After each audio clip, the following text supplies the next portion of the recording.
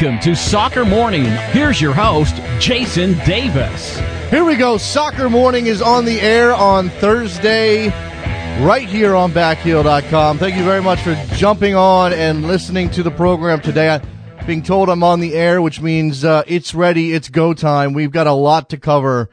Lots of news. Definitely going to dive into the news here very quickly, but let me set up two very excellent guests today. We have Wes Burdine from Northern Pitch, the website up in Minnesota, who's going to come on and talk to us about some news regarding Minnesota United and their name and whether or not MLS is getting a little precious with some of the names that are coming into the league very, very soon. We're also going to talk to our friend David Amoyal about Italian football today, so you're going to want to stick around for both of those conversations. All right. So Wes Burdine coming up very soon, then David Amoyal, then your phone calls. So we're packing it all in on a Thursday, and it's a good thing too, because let me take this opportunity to let you know that we will not be on the air tomorrow on Friday, taking a little bit of a trip. I'll be back on Monday. So just a very brief interruption in the show schedule. Prepare yourself. If there's a show you missed, this is what you do, by the way. If we're ever not on the air, if there's a show you missed within the last, couple of weeks, go back and listen to that one. They're all available on iTunes via podcast. You can go back and check out a show you missed or an interview you missed. Some of this stuff it doesn't keep because it's all about things that are currently happening, but occasionally, I think that, some of this stuff can be kept for a couple of weeks and still make sense. All right, let's dive into the news. Here we go before we get Wes on the air. Champions League results yesterday. Real Madrid goes to Rome and takes a 2-0 lead over Roma in that round of 16 tie. Goals from Ronaldo and Jesse, and guess what? This is pretty much done and dusted. Real Madrid taking a 2-goal lead back to Madrid is pretty unassailable for Roma. We're going to talk to David Amoyal about what Roma does, licking their wounds after that match. Wolfsburg gets a 2-3 away win at Ghent. Had to fight off a furious rally by the Belgian side in order to maintain their advantage. 3 goals away for Wolfsburg, and you would think that that's pretty much done as well. But certainly a high-scoring affair there in Belgium. Barcelona extend their record to 31 games unbeaten with a 3-1 win over Sporting Gijón yesterday. Lionel Messi scoring his 300th and 301st La Liga goals in the win. Luis Suarez scored his 40th goal on the season, 4-0 for Luis Suarez. I believe he is the leading goal scorer in all of Europe at the moment. Barcelona also extends their lead, in the title race in La Liga to 6 points over Atletico Madrid, which is looking pretty much like Barcelona's got this one in the bag. Now it's all about the champion. Well, not now. They got to finish it out, but Champions League and Copa del Rey still there for them as well. The pots for the Copa America Centenario tournament set to be held in the United States this summer are set. We already knew that the USA, Brazil, Mexico, and Argentina were the pot 1 teams. Here's your pots 2 through 4, in pot 2. CONMEBOL teams of higher rankings: Colombia, Chile, Ecuador, Uruguay. Pot 3, the qualifying CONCACAF teams: Costa Rica, Haiti, Jamaica, Panama, and pot 4, the bottom 4 in CONMEBOL: Bolivia, Paraguay, Peru, and Venezuela. So you got the draw coming up on Sunday night at 7:30 p.m. Eastern in New York. We've got the United States looking at probably a difficult draw. If you were really, really, really, really hoping for a decent draw for the United States, you're probably hoping for Ecuador out of pot 2, Haiti out of pot 3, and probably Venezuela out of pot 4. That would be the best possible draw for the United States. Unlikely to happen, of course, but let's all cross our fingers.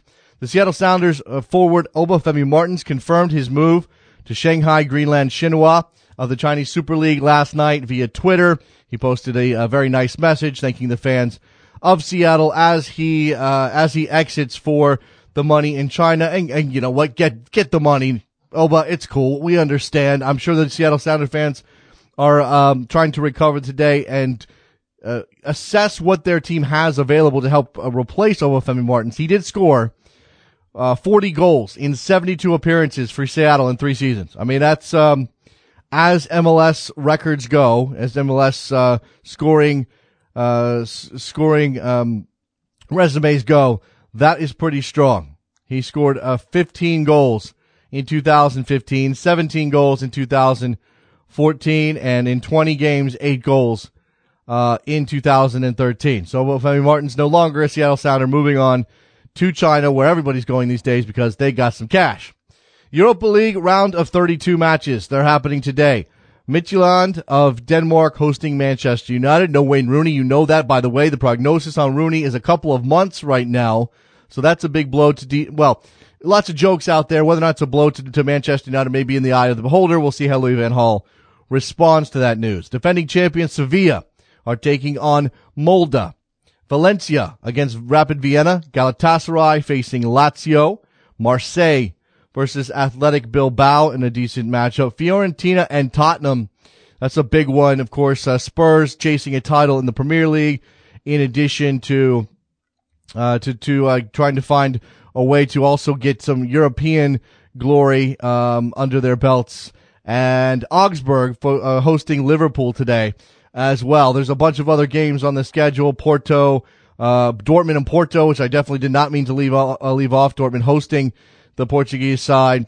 Sport of Prague versus Krasnodar. Sporting of Portugal versus Bayer Leverkusen as well. So lots of games coming up in the Europa League round of 32. All right, here we go. We are getting ready. Wes Burdine is going to join us to talk about this forced name change that's likely coming, or at least reported to be coming, for Minnesota United as they become an MLS team in 2017.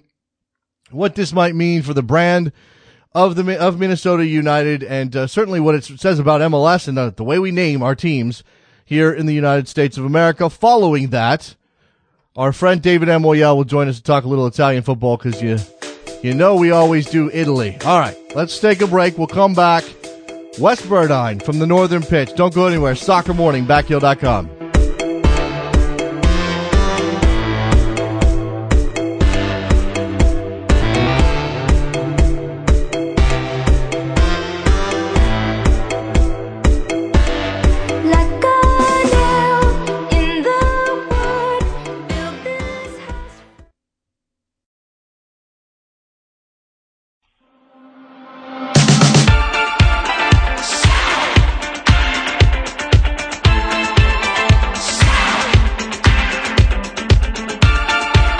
Welcome to Soccer Morning. Here's your host, Jason Davis. All right, we are back on Soccer Morning here on Backheel.com. Very happy to have back on the show from NorthernPitch.com, Wes Burdine, who covers things out of Minnesota, many different things. In this case, we're talking about Minnesota United, the soon-to-be christened MLS team. Well, I don't know what they're going to be christened yet. Wes, how are you? I'm doing all right. Yeah, we got to know what the christening name is. That's the problem, right? Yeah, it is. We just set the stage here, and then I'm going to let you dive straight in on your thoughts and this from a Minnesota perspective. The report from Sports Illustrated is that MLS, despite the fact that there is already a DC United in the league, and Minnesota United was carrying that name when they were announced as a potential expansion franchise, and Atlanta United decided to name themselves that, is pushing Minnesota to change their name. What's your reaction to this news, Wes? Well, we kind of knew that this was going to be a problem for a long time. We knew that this was kind of the last sticking point to in terms of the branding. MLS accepted the logo and the colors and everything else, and this was the last point. Part of me just believed that MLS wouldn't be so stupid as to kind of make this decision, but it turns out it looks like they are going to be that stupid. And just to set the stage, I'm forgetting the exact date that Atlanta was announced as the next MLS franchise, but last March 25th is when Minnesota United was announced as, the backdrop said, "Welcome Minnesota United FC," and they were the next, after Atlanta, going to be the next franchise, both of them looking to enter in 2017. And then 3 months later, on July 7th, Atlanta announced that it's Atlanta United. So it looks like it's one of those MLS weird discovery claim things where even though Minnesota United was named United first, Atlanta called shotgun first, and now they get the name. Yeah, look, okay, so the timeline, I don't think the timeline matters, to be honest with you. I think that is I suppose if you want to be upset on behalf of Minnesota United, or if you're a Minnesota United fan and you're angry about this news, sure, talk about how they've been called that and they had the name first, and Atlanta United isn't even a team that's on the field yet. But really, to me, as you said, the league already knew that Minnesota was called United. They had already welcomed United into the league that way. If it was a problem, why is 2 a problem, or why is 3 a problem and not 2? I guess that's part of this as well. Yeah, and it seems like it's really all comes down to Arthur Blank and Don Garber, and Arthur Blank convincing Don Garber that having 2 Uniteds enter at the same time would be too confusing. And so, you and your listeners, viewers can take a moment and think about the absolute stupidity of that.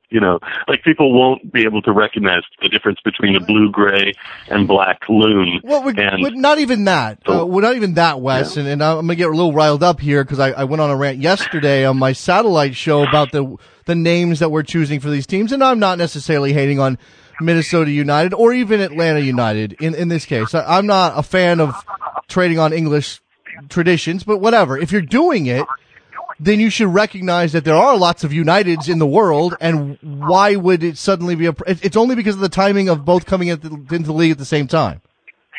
That's it. Yeah, and that's it. Yeah. And what the piece that I wrote yesterday for Northern Pitch, Major League Facepalm, it was really about how if MLS really wants this to be a success in Minnesota, they want a new franchise to just like blow people away. They're completely handicapping and doing the exact opposite of what they want.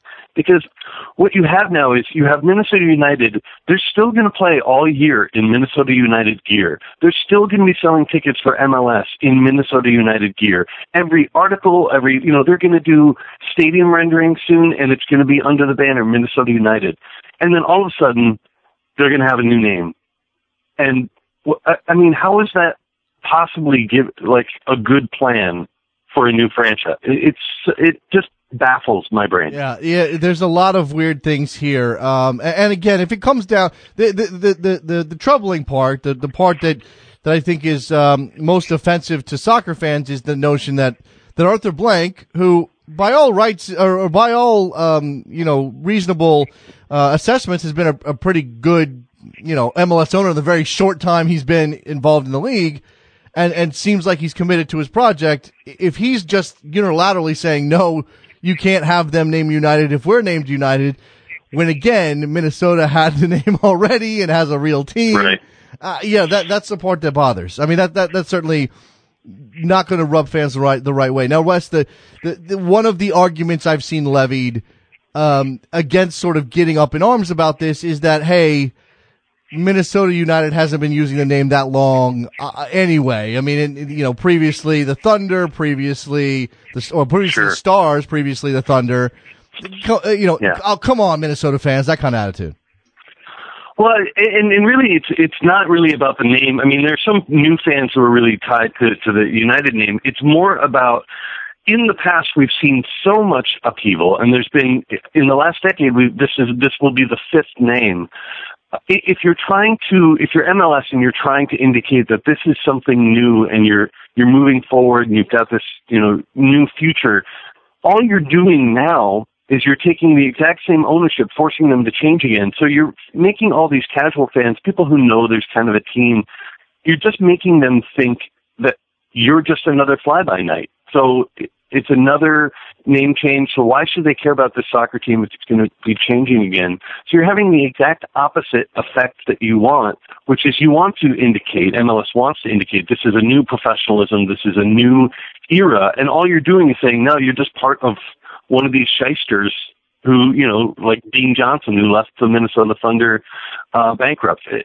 It's idiotic. There's really no sense to it, and it just makes Don Garber and the whole board of governors look like they have absolutely no plan. Yeah. This has not been sprung on the league. This is, and maybe to give the league the benefit of the doubt, Wes, maybe the league didn't see this as a problem. Maybe in the spirit of the way soccer operates around the world, with the name United being so ubiquitous, maybe they figured, hey, no problem here, especially since they allowed Atlanta United to go with United despite the existence of DC. And they probably thought, okay, well, Minnesota United's got their name and their brand, and it's a really great brand, and we'll come to that in a second. This isn't a problem until Arthur Blank picked up the phone. Yeah. Well, yeah, and I don't know at what stage Arthur Blank started insisting. I don't know, but if the name Atlanta United wasn't complete or announced until July, and everyone knew that Minnesota United was going to be the next franchise, I mean, how no one put those two things together and thought, right. We should actually deal with this before you announce the name Atlanta United. I don't know. I mean, to me, that just are there different people in charge of different things at MLS headquarters? I'm not sure. Yeah, I've seen this, not compared directly, but sort of the count. Oh, we've got so many FCs and we've got so many Uniteds, and and again, there are some names that are common to soccer. I think FC is probably, that's an appendage. That's the description of what you are, not necessarily your name. So I think those things are very different.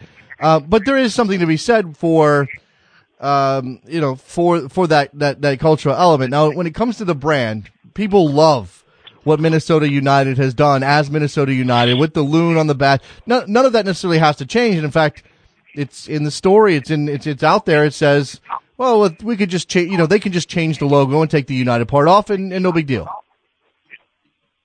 Well, it looks like it'll probably just become something like Minnesota SC, and you'll keep the logo, et cetera. But when Minnesota United was announced, and Dr. Bill McGuire bought the team, he changed the name.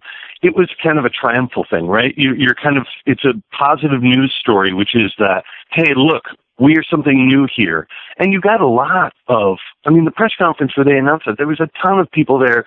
There's a row of TV cameras that we'd never seen at a press conference before for the soccer team. When you do this now, though, what is the narrative you're trying to sell? So now you've got to call up all these journalists, you've got to call up all your partners and everything, and you're just being like, yeah, sorry. But, what do you just look like jackasses, and you make the team look like jackasses, you make the league look like jackasses. There's no positive spin to this, right? And so now you're just going to have the same logo, but yeah, the only association is, man, this is a stupid Mickey Mouse league. So it's just no one apparently has thought this through, except for us. I don't know. Yeah, I'll be interested to see how the league responds to this news. I mean, this is not an officially announced thing yet, No. And I don't know that have you talked to anybody, been able to get anybody at Minnesota United to answer questions about this report? They won't. They won't talk anywhere near the record about it. So no, not really. I have a vague sense of how things are going, and I think Brian Strauss has a pretty good. He wrote the article for Sports Illustrated yesterday.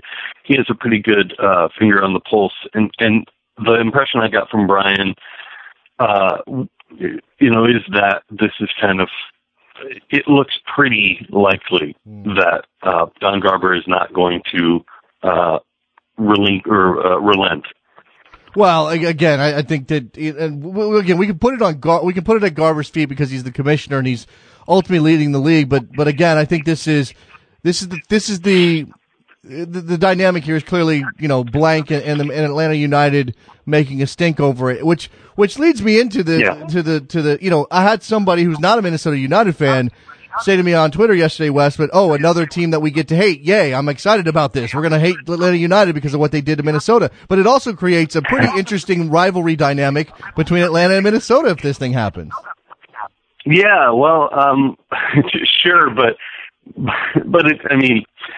I guess it's not like a fun rivalry though. Oh, we've got fun rivalries with other teams. It's sure. more just yeah. I mean, they've already killed the Atlanta Silverbacks, so as someone pointed out, they're going to kill two teams in one season. So well, you might argue that Boris killed the Atlanta Silverbacks, but that's that's a true. different. At least they got an assist. Okay, so. all right. Accessory after the fact. All right, Wes. One of the other things that's hanging over Minnesota, whatever's head, is where they're going to play if they enter the league in 2017, and the stadium is obviously only going to be in process at that point. Brian's report also included some news on that front where it looks like it's going to be the University of Minnesota's football stadium, whose name I forget right now, corporate branding, or Target Field of the Twins, and they're going to go with the football stadium. Any particular reason? It's closer to it's basically 5 light rail stops away from where their new stadium is going to be. It's central. It also, even though it's turf, it's still set up around a pitch the way, unlike a baseball stadium, so you can still sell tickets and have people be in the same type of relationship or to the pitch. They're not kind of in these outfield seats looking weirdly at a field far away. So I get that. I think that's the idea. The other thing is that if you look at the Twins' schedule, you'd have the first year where you just have a lot of weird weekday games, I think. And so by doing this, they get to have a good schedule and play weekend games. They kind of get their pick because they're not going to be really competing with a professional baseball team who play 300 games a year or something like that. Yeah, Wes, this is interesting because obviously the new stadium for Minnesota, again, United, we're just going to go with that for now, is not going to be ready till 2018. We've already heard that Mercedes-Benz Stadium, whatever the heck that thing's called in Atlanta, is going to be delayed, and Atlanta United won't be able to play in that stadium to open up their existence. So you have the two teams that are coming in together in 2017, having to play in alternative venues and or be on the road for a very long time. And it makes you wonder, why not push both teams' launches back to 2018? But I guess from a Minnesota perspective, they simply don't want to do that. Well, for both Atlanta and Minnesota, you can understand they're putting up all this money right now, and at some point you need to see some money come back in. And the hope for going to MLS, the promise is it's not riches, but at least it's a lot more revenue than NASL. And they need to start recouping some of this or seeing some of this more money come in.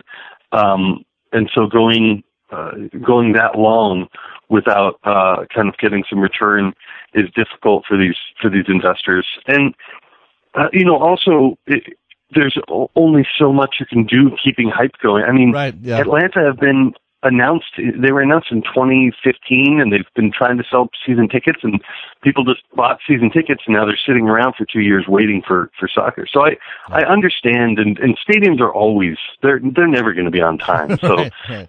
It's just a fact of life. Yeah, sure. Orlando City's got delayed again, or fairly recently got delayed. They're going to be in the Citrus Bowl, obviously, for some time.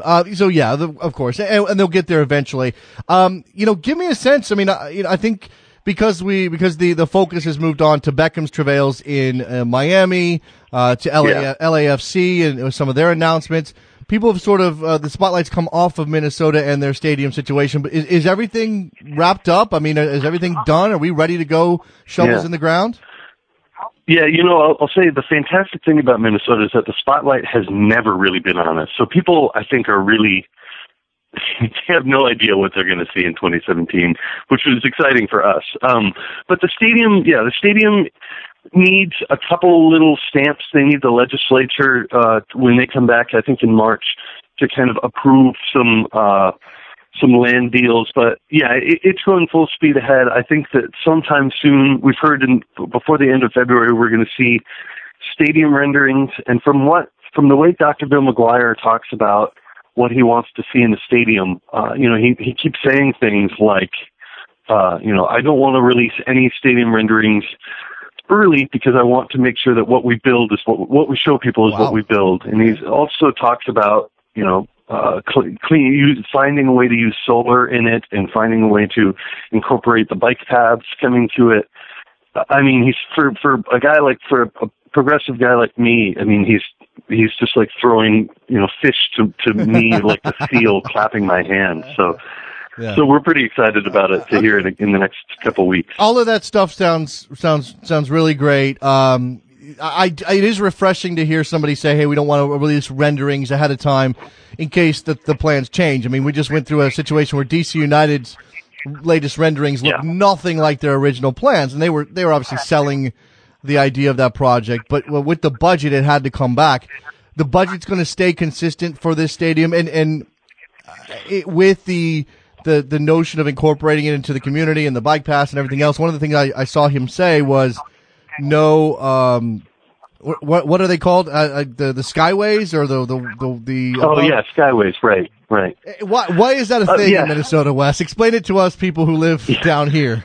Well, both of the downtowns of Minneapolis and St. Paul, you can walk through, and even actually most of the University of Minnesota, you can walk through without having to go outside. There's these kind of complex pathways on the second floor, these little, covered bridges that pass between most buildings.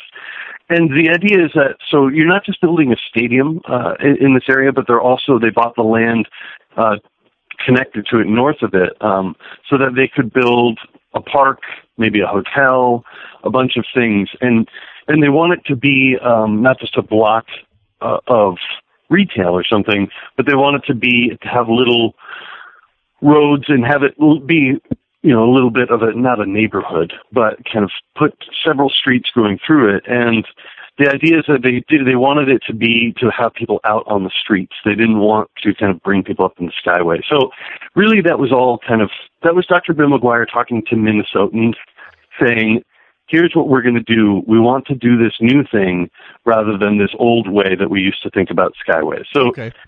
I don't think at any point anyone was really considering skyways, but it's just one of the ways that Minnesotans have thought about development, which is to try to encourage moving around by not letting you go out, or by having you be able to stay inside. Am I wrong to imagine that skyways are a thing because the winter sucks? Is that basically what it is? Yeah. Oh, that's completely it. Yeah. All right. I mean, because a couple of weeks ago it was negative 10 degrees. That's precisely it. You live on a different planet, Wes. All right. One of the other developments here that, again, didn't get a whole lot of run because we got this name change issue in the stadium is the word that the team's going to be able to bring up a bunch of their guys from NASL if they want to. That there's going to be a mechanism that allows them to avoid the whole releasing them and having to get into, the rights issues that come with MLS. Just talk about what that means for the team and certainly continuity.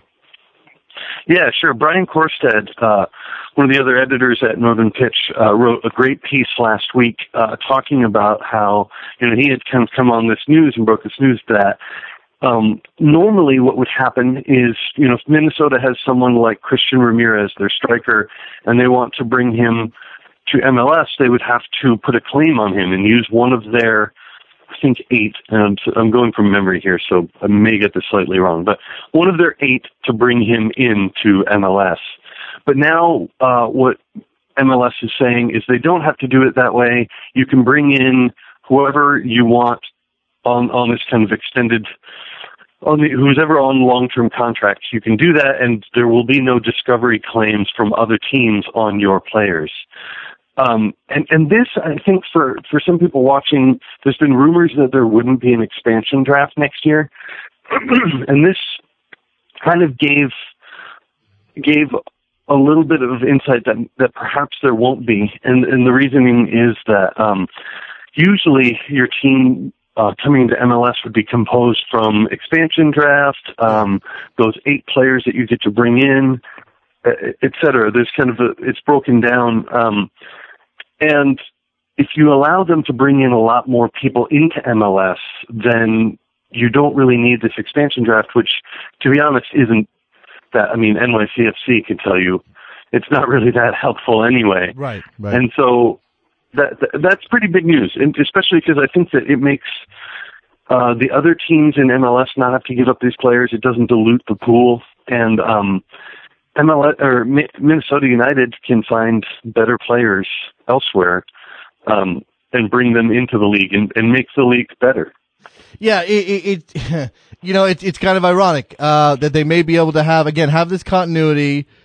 This is going to make it feel again. Of course, the legal entity is going to change based on the structure of the league and the ownership situation that really the fans shouldn't have to worry themselves with, Wes. But this is going to give that sense of continuity between the currently existing team and the MLS team, except, we got to change the name. Right. Yeah, and for people watching this year, you've got, we know that our two fullbacks are going to be almost certainly, they're on long-term contracts going to MLS, and you have MLS players like Ben Spies, Danny Cruz, and Bernardo Añor. Well, Añor is on loan, but Spies and Cruz, who've just joined the team, and you would think that this is an audition to bring them into MLS, and so it'll be great to have next year not see a completely different first 11, and to have them start building towards something, so that when they start next year, they're not putting players who don't know each other on the field, so that they're kind of they have some momentum. If you're looking for all of the updates, all of the commentary on Minnesota United and the name change, and obviously any stadium updates, make sure you check out northernpitch.com, where Wes is an editor alongside Brian Korstad, who he mentioned, who we've had many times on the show over the years. Wes, here, let's just sort of take stock of what an expansion team coming into MLS needs to do. One of the things that people talk about alongside the stadium and putting together a senior level roster, hiring a coach, if you're going to do that, if that's a necessary thing, is the academy situation. How is the youth soccer scene in Minnesota in terms of the talent level, and then how does Minnesota United go about maximizing that? Well, it certainly isn't Southern California. There's a lot of things kind of going against Minnesota. There's two existing developmental academies in the Minnesota Thunder Academy, which used to be associated with the Minnesota Thunder, our former professional team, and then Shattuck St. Mary's, which is where Teal Bunbury came out of. Minnesota Thunder Academy has produced players like Mukwele Akale, who is at Villarreal and is going to be amazing. He's touted to be one of the best American players. You've got players like Jackson Ewell, who's in college at UCLA, I think somewhere in Southern California, and people rave about him as a central midfielder. So you have some gems coming out of our academies existing. It certainly isn't. It's not like Lancaster, Pennsylvania or Hershey, Pennsylvania bringing out all these players. But we have to figure out, and we, all soccer fans here, need to figure out what's the relationship going to be between Minnesota United and either the Thunder Academy or Shattuck St. Mary's. And I know that there's ongoing conversations with those academies to figure out if there will be some sort of affiliation.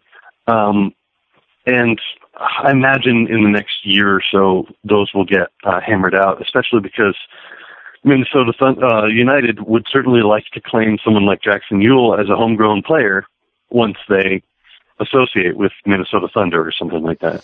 So there is a pipeline. Minnesota has a very high soccer participation rate among youth compared to their when you take into consideration their the population of the state. So it's there, but it's just there's no Division I men's college team, for example, and so there's certain things going against it that Minnesota United has to develop. They've got to build themselves. All right, we're talking to Wes Burdine from northernpitch.com, MNNiceFC on Twitter. Is that right? Yeah. That's correct. Yeah. Wes, last thing here. If you had to guess, just obviously without actually talking to the team, without confirmation that this is happening, but a solid report from a good reporter in Brian Strauss, What would you expect Minnesota United to do about their name? I'd expect them to change it to Minnesota Soccer Club and bang their heads against the wall and then go cry. All right, there you go. Wes Burdine from Northern Pitch joining us here on Soccer Morning on a Thursday. Appreciate the time, Wes. Thank you very much, and hopefully we'll be in touch soon. Yeah, thanks a lot. There goes Wes Burdine. Good stuff from him. We will step aside. We'll shift gears and talk Italian football calcio with our good friend David Amoyal. Don't go anywhere. Soccer Morning, Backheel.com.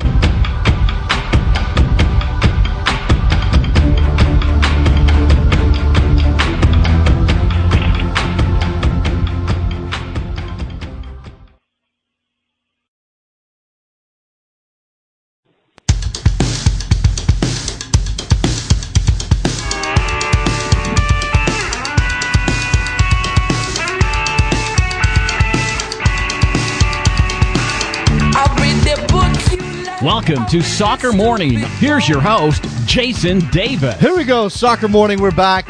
We have on the line our good friend David Amoyal from GianlucaDiMarzio.com. He's going to talk about Italian football, as he usually does. Calcio, soccer, whatever you want to call it. David, how are you? I'm doing great. Thanks for having me on, Jason. Thanks for coming back. All right, so David, let's start with the Champions League. Obviously, a couple of Italian teams left in this competition, round of 16. We know Juve is a defending finalist, and we'll come to them momentarily.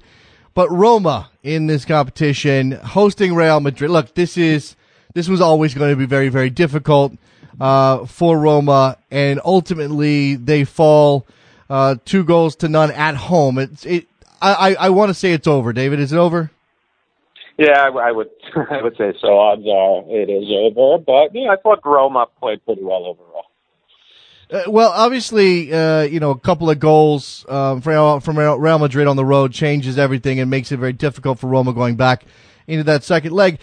In terms, if it is over, and we can imagine it's going to be difficult at the Bernabeu, how would you rate Roma's performance in the Champions League going out in the round of 16?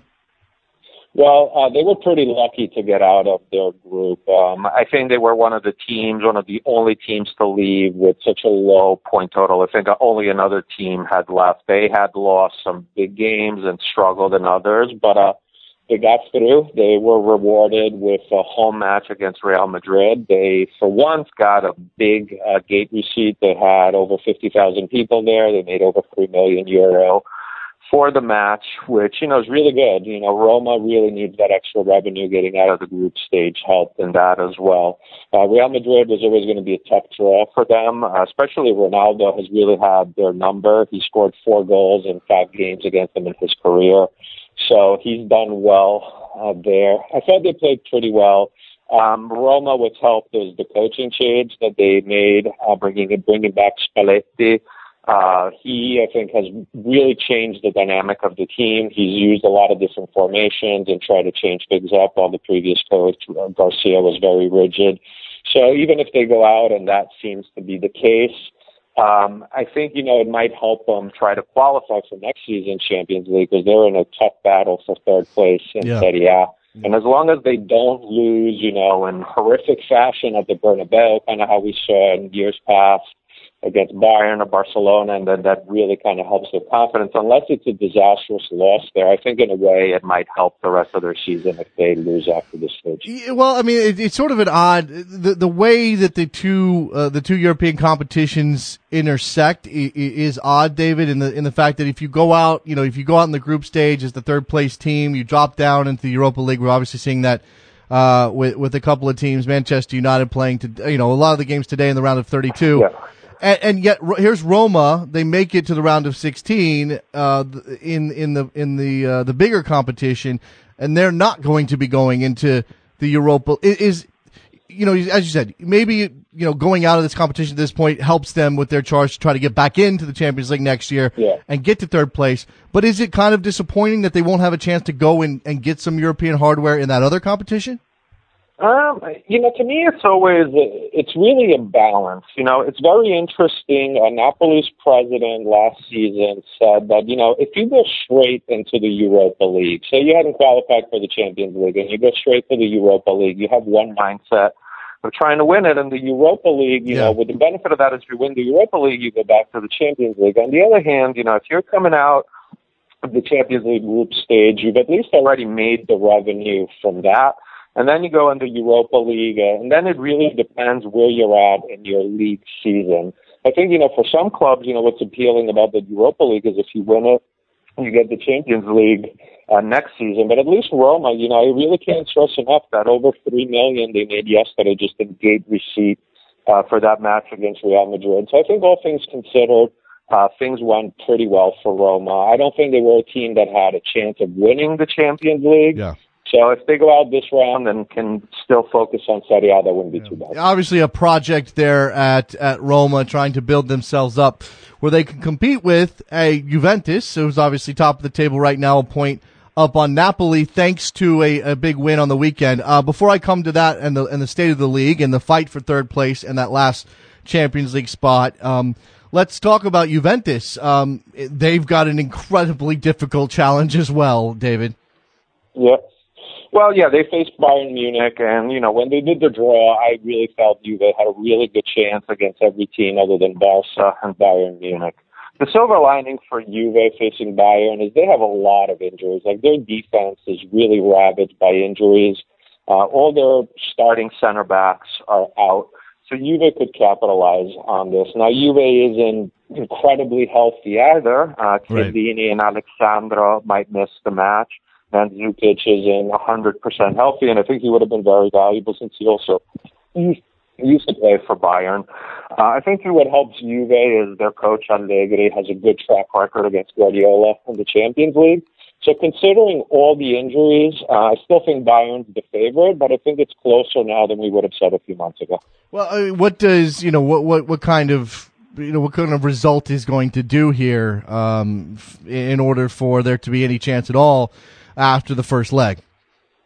Well, I think they can't give up a home goal. That would be really disastrous. I think, you know, Juve has a lot of players peaking at the right time. It's not surprising that Pogba's been starting to play a lot better since they've been on this 15-game win streak in Serie A. Dybala got off a pretty good start of the season. He turned out to be really sensational recently. At least they have a healthy Khedira. He was in jeopardy of missing this match, and he's really, really valuable to Juve. You know, he's definitely not a player you can count on to play a ton of matches, but when he does, boy, does he make a difference. I actually think when he plays, he's better than what we saw from Vidal last season.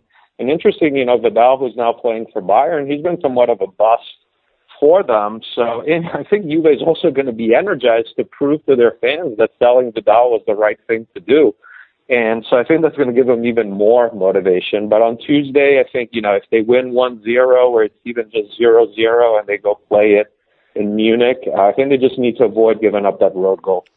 So there it is. I mean, that's obviously a difficult challenge for Allegri to lock things down at home, because when you're at home, you want to push forward, you want to get the goals that you're going to need in the away leg. So clearly a difficult balance. Oh, absolutely. I think, though, Juve has shown that they really are a mentally tough team. They've played some big games on the road last season in the Champions League, so I don't think it's a huge factor. They do have a pretty good home field advantage at Juventus Stadium. But, you know, I trust that even if it finishes 0-0 on Tuesday or they win with a small margin, they would still have a fighting chance in Munich. So there you go. By the way, with all of the San Siro and all of the great European stadium names, for it to be Juventus Stadium is kind of disappointing a little, David. I mean, go ahead. Yeah, for a while they've been thinking of getting a sponsor to name the stadium. They haven't found anyone to meet their price. So yeah, I agree. It's not the most exciting name. Their previous stadium was called Delle Alpi because it was close to the Alpi Mountains there. But at least the new stadium is much, much better than what they've had. I was there recently. It's, I would say, pretty much the only stadium in Italy that I would say is really to the level of what you see in England and Germany. Yeah, and you and I have had many talks about how Italy catches up on that front, whether they ever will. Obviously, Roma's got their project that they want to build a new stadium. All of these things are trying, you know, Italy is, in order to keep up with the rest of Europe, certainly Germany, England, Spain, needs to be on that level. All right, so Juventus is, you know, a difficult challenge in the Champions League coming up. next week as they host Bayern Munich, but they also have obviously a difficult challenge in Serie A as well. Up 1 point on Napoli, a win over Napoli last weekend gives them that lead. Are they going to be able to hang on to it? I would say Juve is the favorite to win Serie A, regardless of if they get past the round against Bayern or not. They've been really on a great run. They've won 15 in a row. I think Napoli is a really, really good team. They're just not used to being at the top and winning. Like Allegri has been there. He already has 2 Serie A titles. He's coached in the Champions League. Napoli has an excellent coach in Sarri, but the game against Juve was really the biggest game of his career so far. He had never coached something on that level. And I think in Italy, with tactics, managing the media, managing all the expectations and the drama surrounding Italian football, having a coach that's used to winning gives Juve an edge. So I think, Napoli is far from out of it. A lot of people said, there you go, Juve won. They have the Scudetto. I'm not counting Napoli out with the way Higuain and Insigne are playing, but I would say Juve is the favorite to win. Okay, so, yeah, there you go. Juve with that win over Napoli. Obviously, right behind them, you have Fiorentina not right behind them, 7 points back. So there's a gap there. Yeah. It's really going to come down to Napoli and Juventus. We know that. But you do have Napoli, Fiorentina, Lazio in the Europa League. And in fact, I went over some of those games that are coming up today. You've got Fiorentina hosting Tottenham. You have Napoli away to Villarreal, Lazio away to Galatasaray. Am I missing anybody else? I think that's everybody. Yeah, right? I think that's it. I think Fiorentina Tottenham should be a really good game. Though the Fiorentina plays a very attractive style. They have some intriguing players. Their new coach Paulo Sousa has done great work. So if anyone's interested in watching any of those games, I would suggest Fiorentina Tottenham, because even Spurs are playing really well. Well, as we've already said, that the winner of this tournament gets an automatic bid to the Champions League next year, regardless of where they finish in their own competition. Fiorentina, obviously trying to hold off Roma for third place. They want to go win this thing, I'm sure. Lazio can find their way into the Champions League if they manage to win it somehow. Napoli's trying to fight on both fronts. How important is it with big clubs left in this tournament, David? Manchester United, Dortmund, Liverpool, Marseille. I mean, all of these clubs are going to want to get themselves not only the silverware, but also the spot in the Champions League next year. Yeah, I agree. I think, for the Italian clubs, it's better to focus on getting that third place finish. Of the teams you mentioned, Lazio is pretty much out of it. Fiorentina is definitely a contender for that. Inter is, fighting with Fiorentina for that spot, but I think it's going to come down to Roma and Fiorentina. I also think Milan has a good outside shot. They don't have to worry about playing in Europe. They've been playing much better recently for the first time. I feel like they have an identity since Allegri left. So I think it's going to come down to Fiorentina, Roma, and Milan. And I think Milan's going to make a really good challenge the rest of the way. But I agree with you. I think it's going to be very tough to get that spot through the Europa League because of the other clubs you mentioned. Big teams left in the round of 32 in the Europa League. All right, David, let's talk about China. And I do have one MLS related question. I'll get to that in a minute, but let's talk about China and the impact of the Chinese on the transfer market. A number of players have been enticed by the big money. When obviously you deal with a lot of transfer rumors. How much of a shock to the transfer market and the system has China's money been? Definitely very shocking for people that haven't been following this for the past few years. I wrote an article about 2 weeks ago on, this has been a gradual build for China. I go back that it started with the Beijing Olympics. Then we saw, NBA players like Stephon Marbury head to China, make good money there. Then with soccer, we saw Italy's the coach that won the World Cup, Marcello Lippi. He headed to China and was kind of the pioneer for football there. It's not surprising that his son is an agent, and Lippi, saw a great business angle here.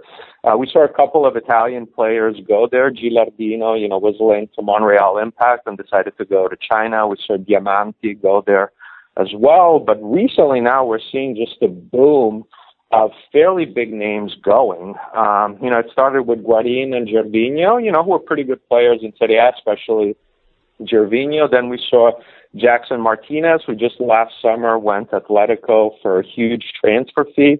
Then we saw Ramirez, who's a very valuable player on Chelsea, leave in the middle of the season to go play in China. And to me, though, the shockiest move was Alex Teixeira. Here's a player that both Liverpool and Chelsea were trying very hard to sign, and he picked going to China over these two big clubs. I've been following transfers for a long, long time. One thing that I've noticed, the constant is most players go where they are paid the most. That's just the bottom line. Not all, but most do.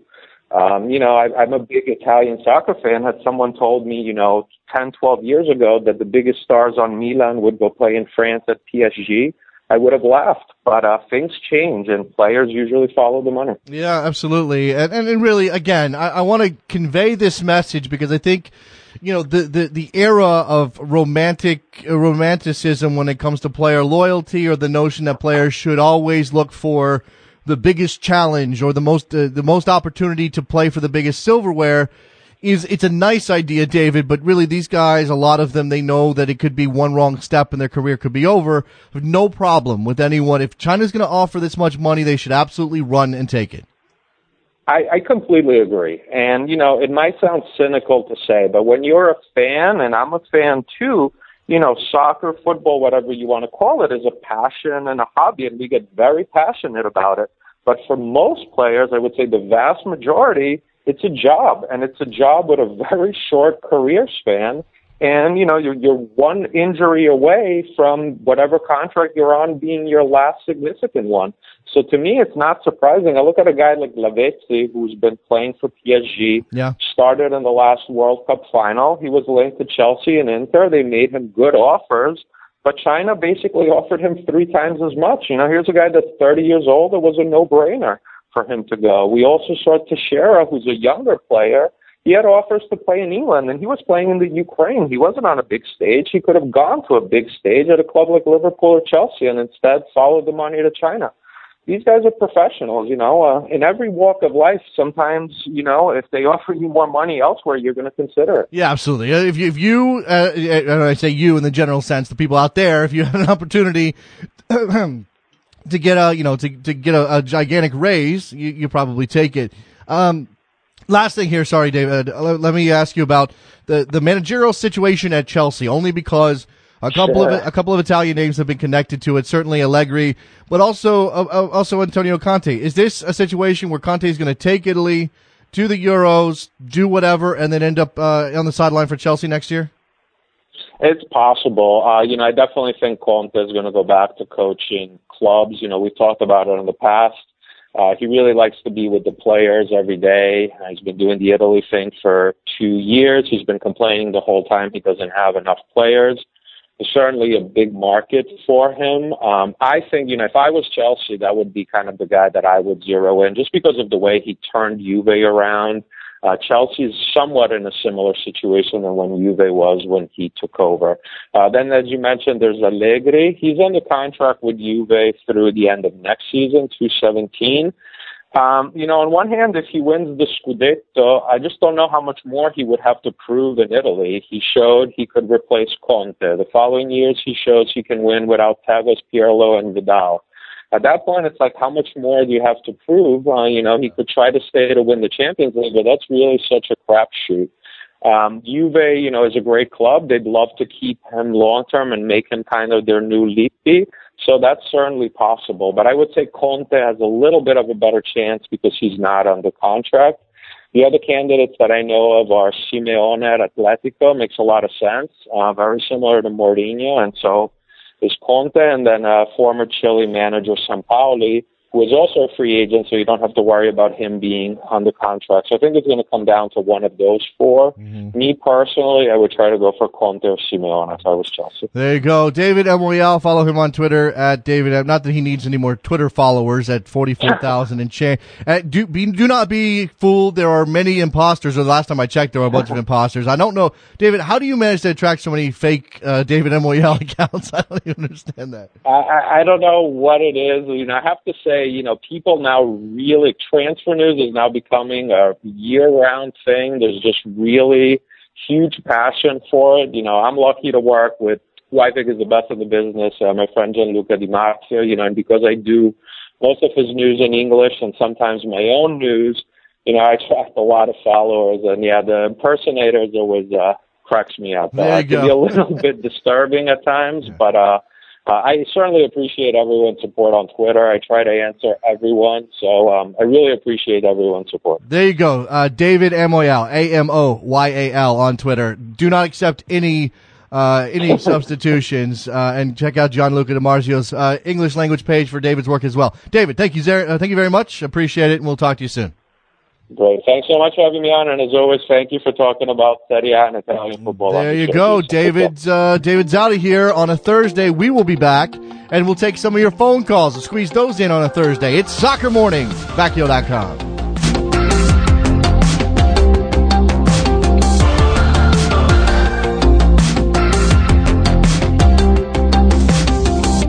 Wide awake in the middle of the desert heat.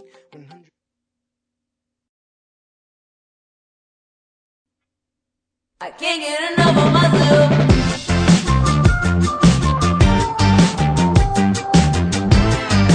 Welcome to Soccer Morning. Here's your host, Jason Davis. All right, we are getting ready to close out a Thursday edition of the program. A reminder, we are not here tomorrow. I am off tomorrow, just a quick, long weekend jaunt, and then we'll be back on Monday. I may be very tired on Monday, but we will be back here. I will be sitting in this chair.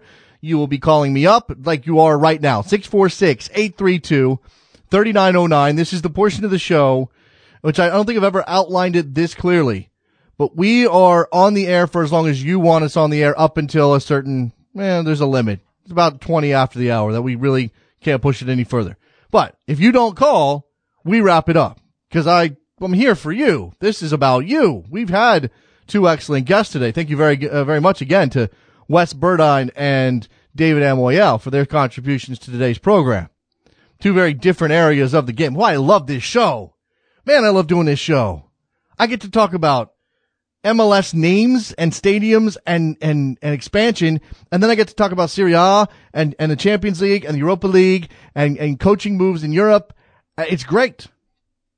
It is really, really great. And I know not everybody is interested in both of those things. But man, one of the things I like about this show too is that if you are even a little bit open-minded, you may find yourself being intrigued. And you don't have to, this is one of the most amazing things about this sport, okay?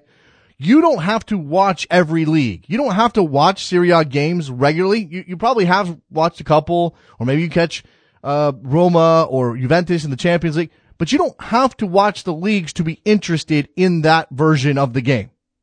Like, you don't have to watch Serie A week in and week out in order to have an interest in Serie A on some level. Let's go down to Bill up in New York. Hey, Bill. Hey, Jason. I know you have no time. The show's ending. I wanted to call tomorrow when you have your free-for-all and you'll take any call. So I know this is going to be a little off cue on what you're talking about. No, man. Now. Look, the phone lines are open. I mean, you jump in with anything you want. We'll happily take it. So go ahead, Bill. All right, and I'll do these quick for you. There's a group of friends of mine. There's about 10 of us. We never see each other except for the Red Bulls games. We meet each other 20 times a year, and this year we decided to meet before the season starts to plan out our away games and everything else, and we're also going to do predictions. So I'm going to throw out 10 questions for you. If you could just give me one answer real quick. Sure. I want to put it down. I want to add it in on our discussion this weekend when we meet up. Put me on the spot, Bill. All right, let's go. I'm ready. All right. I'm putting you on the spot. First place in the East. New York Red Bulls. First place in the West. I will say, first place in the West. That's a little tougher. I haven't gone through. I got to do this. Here's the thing too. I got to do this for ESPN coming up. So I should probably be thinking about these things. I will say first place FC Dallas. I mean, I know that's chalk from last year, but I expect them to be good again. So I'll go with FC Dallas.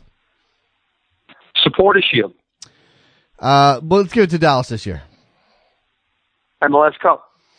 MLS Cup champion in 2016. Columbus Crew. Last place in the East. Last place in the East is going to go to, man, the Fire got a lot of work to do. I will say the Philadelphia Union. Oh, I was going to say Philly. You had that shirt on. You changed my mind. I went with Chicago. Last place in the West. Last place in the Western Conference. Rapids are so bad. I'm going to go with the Rapids again. They didn't do anything. They added some. I'm different on every choice you picked so far. Who'd you pick? Who'd you pick last in the West, Bill? Houston. Wow. Okay. I don't see them doing anything. I didn't see anything really. Fair enough. I don't know. I don't get them. Those shirts are nice though. Those jerseys are nice. Have you seen those? I do like it. Yeah, that's nice. I do like their jerseys. Yeah. All right. I do. I know. They're going to be wearing black in the summertime when it's 110 degrees. That's a very good point, Bill. That's a very good point. It's going to kill them. That's why they're going to come in last, because they're wearing black shirts. Hold on a second. I'm going to stay with the Red Bulls. I just don't think consistency-wise. Okay, I'm just thinking about some of these choices. I'm going to stick with the Crew for MLS Cup. I like them a lot, but there's a very good chance it comes out of the West again. It could be Vancouver, but anyway, go ahead, Bill. Sorry. Man, I picked Toronto first place in the East. Wow. I think what they did is incredible. Yeah, they've added so some many pieces, things. right? Yeah, they've added. If that's the thing, if Toronto gives up 10 less goals than they did last year, they're probably first place in the Eastern Conference. So yeah. I think they will. Yeah. I think their defense has improved. They've improved everywhere. All right, Golden Boot. By the way, the guy who gave me the Union shirt, Mike Bashoff on Twitter, is saying he's taking it back because I picked him last in the East. Golden Boot in 2016. Wow. Let me say. Man, I picked Agudelo last year, so I was obviously way, way off on that one. Shoot. I don't want to go. Come on out. Well, I don't want to. I just don't want to. I don't want to go with Giovinco again, even though I think he's going to have another great year. Because I think you have to. You have to. You have to go with Giovinco. I think that team is so good, and now when they add the players that they're adding Will Johnson, I think Will Johnson's going to help him out. I just think I think Giovinco is going to come in first, and I think Josie's going to come in second. Has that ever happened in MLS? The top two scorers from the same team? I don't think so. I can't remember that ever happening. But, I don't think that's, I don't know, Donovan and Keane, did they ever come close to 1-2? Probably not. I mean, Donovan slowed down in goal scoring and at the end of his career was more of an assist guy. So I don't think so. Yeah. I think the top two guys could be from Toronto. That's crazy. This year. That would be crazy, Bill. All right, fine. Now, I'll go with Chalk. My last two are Red Bull ones. All right. Oh, so who'd you say for I'll take Giovinco. I just don't, there's not a better candidate. Again, I don't like picking the same teams to win each conference as last year, even though I think Dallas is good and gotten better. I think Urruti is an upgrade over Perez. And then, New York, I just think constant continuity matters. So yeah, anyway, go ahead. I don't want to be the guy picking chalk, but I am the guy picking chalk. My first place teams from the East and West, I went all Canada. I went Toronto, Vancouver. Okay, well those aren't bad picks at all. All right, so what was the last two, the Red Bull pick? Now, Golden Boot for Red Bulls. I mean, it's BWP. I mean, how can it not be BWP? I think it has to be Verone. If this team is going to take a step in the right way, the DP that they signed last year, this guy has got to be good that's a different question, Bill, whether it has to be Verone. It's going to be BWP. He's the guy who puts himself in the best spots to score goals. He's the guy who gets in on the end of the Lloyd Sam crosses. All right. This is good. My friends always think all I do is repeat everything you say, so I'm going with different answers. I like it. All right. Well, you're being hopeful on Verone. Let's just make that clear. You're not using your head. You're using your heart on Verone. That's fine. Go ahead. And I almost think when we're spending money like a small market team, the way we are, that when we sign DPs, they have to work. Yeah. No, so I'm hoping that these guys know what they're doing. And they did last year, and I hope this works out. Okay. I got to run, Bill, so let's do the last one. All right, last one. How many points do we get from New York City this year? How many points? I think they're going to improve. I'll put them on 45 points this year. No, but how many points are we going to get? Oh, we how got many of the 9 Red points Bulls? from them last year. How many are you going to take from New York City? You'll take 7 points from NYCFC this year. I think I can see a draw. I can see one draw. All right. I like that. I hadn't split all the way down the road. I don't think. There. Look, NYCFC is going to be better, and I've seen a proposed lineup for them that they trotted out maybe in preseason. And look, they got some guys, but I just don't think that Vieira in his first year, the limitations of Yankee Stadium's field, some of those other things, they're going to have their hiccups. Bill, I got to run, man. I appreciate the call. Jason, thank you. My friends will have a good laugh about this. There you go. Bill up in New York, asking me a bunch of questions. I got a couple of calls I want to get in before we run. Roberto in Connecticut, you're on the air. Hey, Jason. Good morning. Good morning, sir. I was just wondering if you could pull up quickly the teams placed in the 4 parts of the Copa America and pick a group of death for the United States. I'm sorry. I heard the group of death question. What was the first question?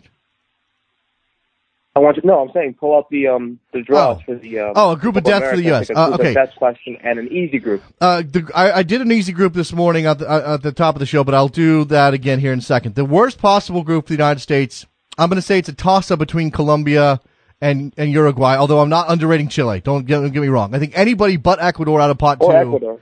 Well, I think Ecuador's the weakest of the 4 teams out of pot 2. Okay. Really? Well, really? I mean, it's a toss-up. The top of the World Cup qualifiers. Okay. I mean, what round are they in? That's a really long process down in CONMEBOL. I'm not saying that they're not good. But it's a good start too. It's a good start. Yeah, they're all tough. They're all tough. I mean, you really take your pick out of pot 2. It's going to be a tough out. That's going to be the favorite in the USA group. Yeah. That pot 2's team, Colombia, Chile, Ecuador, or Uruguay, is going to be the favorite in USA's group.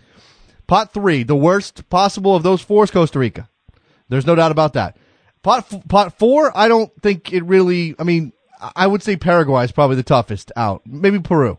Paraguay or Peru are the toughest 2 teams in that group. If you get Bolivia or Venezuela, you feel pretty good. Of course. It's USA, anybody out of pot 2, but maybe Uruguay, Ecuador, maybe. I mean, Colombia's got talent. Costa Rica and Peru probably. The easiest possible group is USA. I threw out Ecuador. If you want to say Chile, that's fine. If you want to say Colombia, that's fine. Those are still really tough teams. Again, those are the favorites. Haiti and Venezuela, probably. Do you think that it's possible if they have a group of death saying that they can finish first, or are you still not confident enough? They're going to be. I think getting through in second place is pretty much the best you can hope for. I mean, it's not impossible for them to win a group if they take a draw off of the pot 2 team, but I just don't see that happening. I mean, I just don't see them winning the group in any of these. In any scenario, Colombia is the favorite to win the group at all. No, I mean Chile, Colombia, Ecuador, Uruguay. Those are all the favorite. All 4 of those teams are the favorite to win the group, no matter who the United States draws. So I don't see them winning the group. In fact, I mean, I think it's going to be really hard for Mexico to win their group as well. Brazil, Argentina, it's a little bit of a different story, obviously. No, I mean, I'd imagine that maybe the United States, given the size of the tournament and you want to perform on home soil against these strong nations, that they want to go all out. Well, okay, but here's the thing, that in order to win the group, the United States is going to probably have to draw against the pot 2 team. That's possible. Yes. That's possible. But then they're probably going to have to wax the pot 3 and pot 4 teams. I mean, we're talking about, 2-0, 3-0 type score lines, 3-1 type score lines in order to have goal difference over the pot 2 team. And I don't know if I see that. What's good about it is that they open the tournament with a pot 2 team as well. Well, then they'll know exactly what they need to do, right? Because you would have any pot 2 team as major favorites over the rest of those teams, the pot 3 and pot 4 teams. So the pot 2 team, and it's all about USA and whoever they get out of pot 2. Absolutely. All right, I got to run. And the goal is to get out. Yeah, no worries, Jason. Thank you. Appreciate it, Roberto. Excuse me. It's going to be interesting. The draw is happening on Sunday. We'll know on Monday. We'll spend a lot of time talking about it. Al, you're the last call of the day. What's up? Hey, what's going on? Not much. Just want to talk about this situation with Minnesota and their use of their name. I think it's just outrageous for them to being told that they have to give up their name because of an NFL owner complaints about it. Yep. I agree with you. And that's part. I think it's ridiculous. And that's part of the problem right now. MLS is doing well, but the problem is you got some of these NFL owners who just kind of just barge in and tell some of the other owners, "Hey, this is our name. We picked it," and everything else. I don't know. I don't know if Arthur Blank's it's because Arthur Blank's an NFL owner or because he's just got a lot of cash and he's coming into the league. He's coming into MLS as a big figure. I mean, certainly, look, the Crafts have big pull in MLS. We know that. You've got AEG. He's got big pull. He's not an NFL owner these days. I don't think that Kroenke's got big pull in MLS, even though he's an NFL owner. I think that it's not about NFL owners. It's about the attitude of Arthur Blank and sort of the rest of MLS or certainly Don Garber sort of, deferring to that guy. And yeah, Don Garber's a former NFL guy, so maybe there is something to that a little bit, Al.